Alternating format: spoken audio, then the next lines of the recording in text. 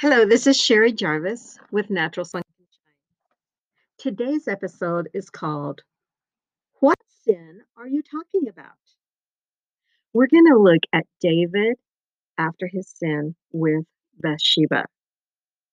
So, when David sinned with Bathsheba, he broke every single one of the 10 commandments.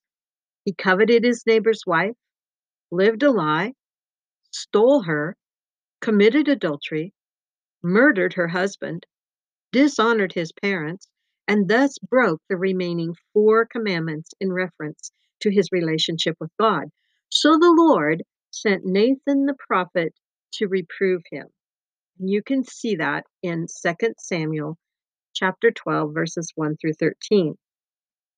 There's a great significance in the order in which the reproof came.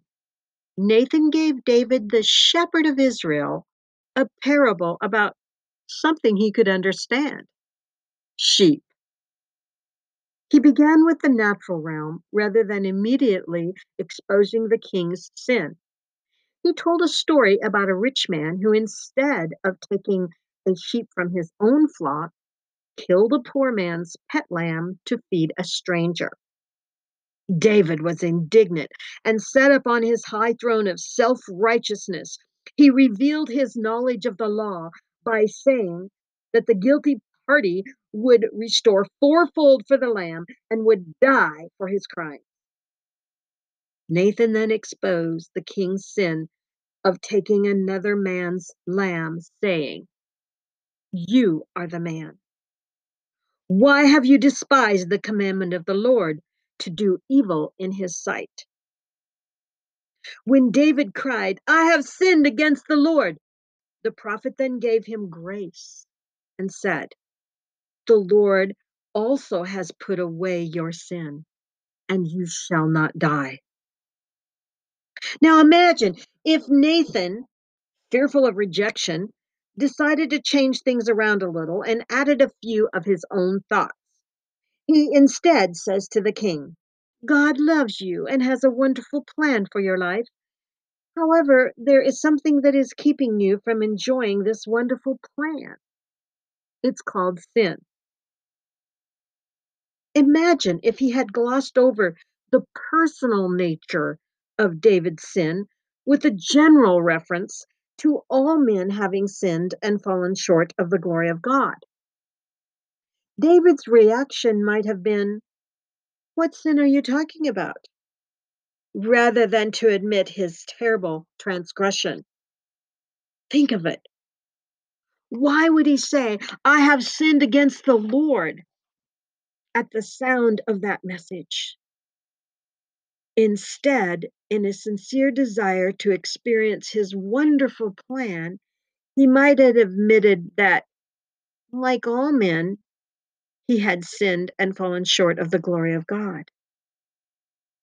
If David had not been made to tremble under the wrath of the law, the prophet would have removed the very means of producing godly sorrow, which was necessary for David's repentance. In 2 Corinthians 7:10, it says, "Godly sorrow produces repentance." It was the weight of David's guilt that caused him to cry out, "I've sinned against the Lord."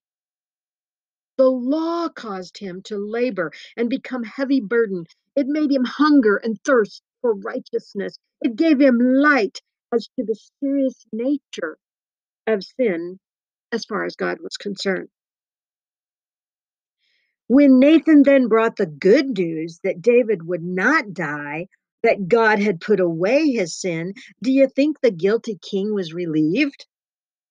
Do you think he was grateful to God for his mercy? I think that he would have been unspeakably grateful. What do you think made him appreciate that mercy? Wouldn't it have been the fact that he, in the light of Nathan's rebuke, suddenly saw the reality of his guilt? And the more he understood his personal guilt before God, the more he appreciated free mercy.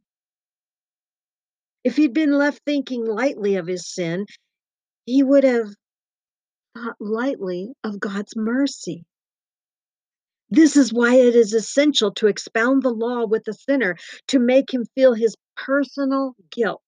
The more the understanding he has of his sin, the more he will appreciate the mercy of the cross. And the reason I'm bringing out this point is because if you begin to open up the law, either from the pulpit or when you are personally witnessing to someone, even though you are loving and gentle, other brethren who don't understand this principle will more than likely accuse you of lacking in love. Yet, you are actually doing something extremely loving.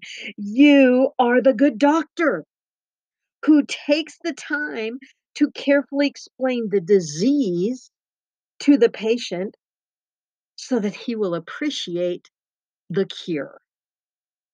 By opening up the law, you are preparing the way of the Lord. You are making his path straight. You are making the way for mercy to be appreciated.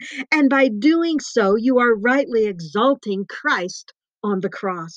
Nothing reveals Calvary like Sinai. Nothing exalts unconditional mercy like fierce and holy wrath. Calm is most appreciated after the storm. You may be tempted as you go through the commandments to say things like, "Have you lied?" I have. But gosh, everybody lies. Have you stolen? Mm, I have. Yes, I'm guilty of these things, but I don't think that they are very serious. I still see myself as a good person.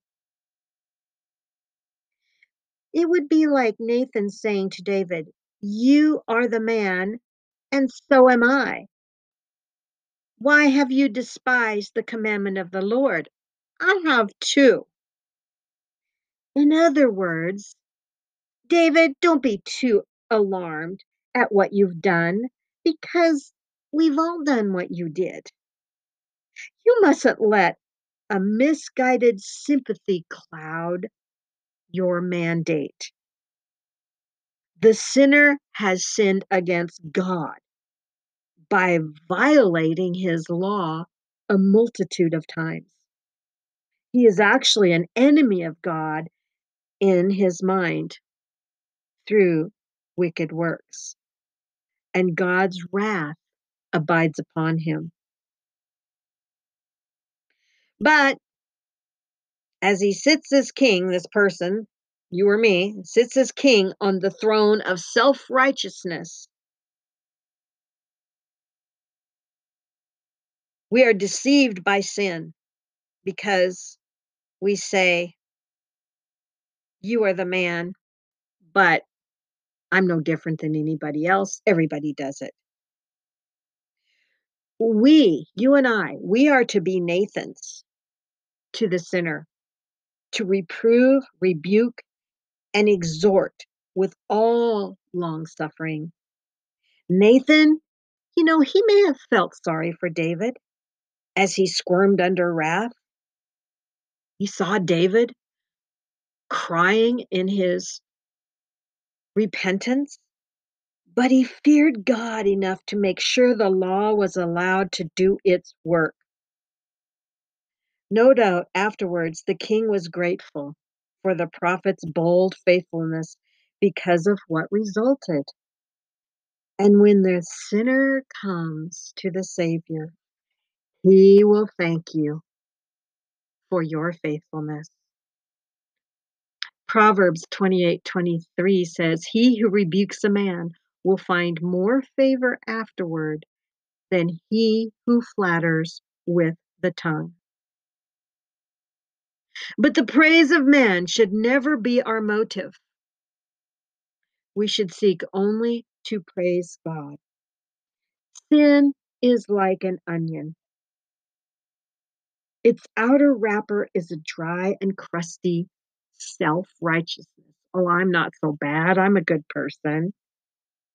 It is only when its external casing is peeled away by the law that it brings tears to the human eye.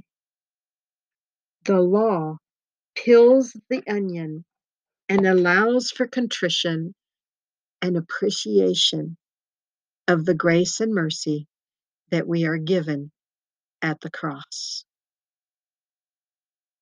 Thank you for listening, and God bless you.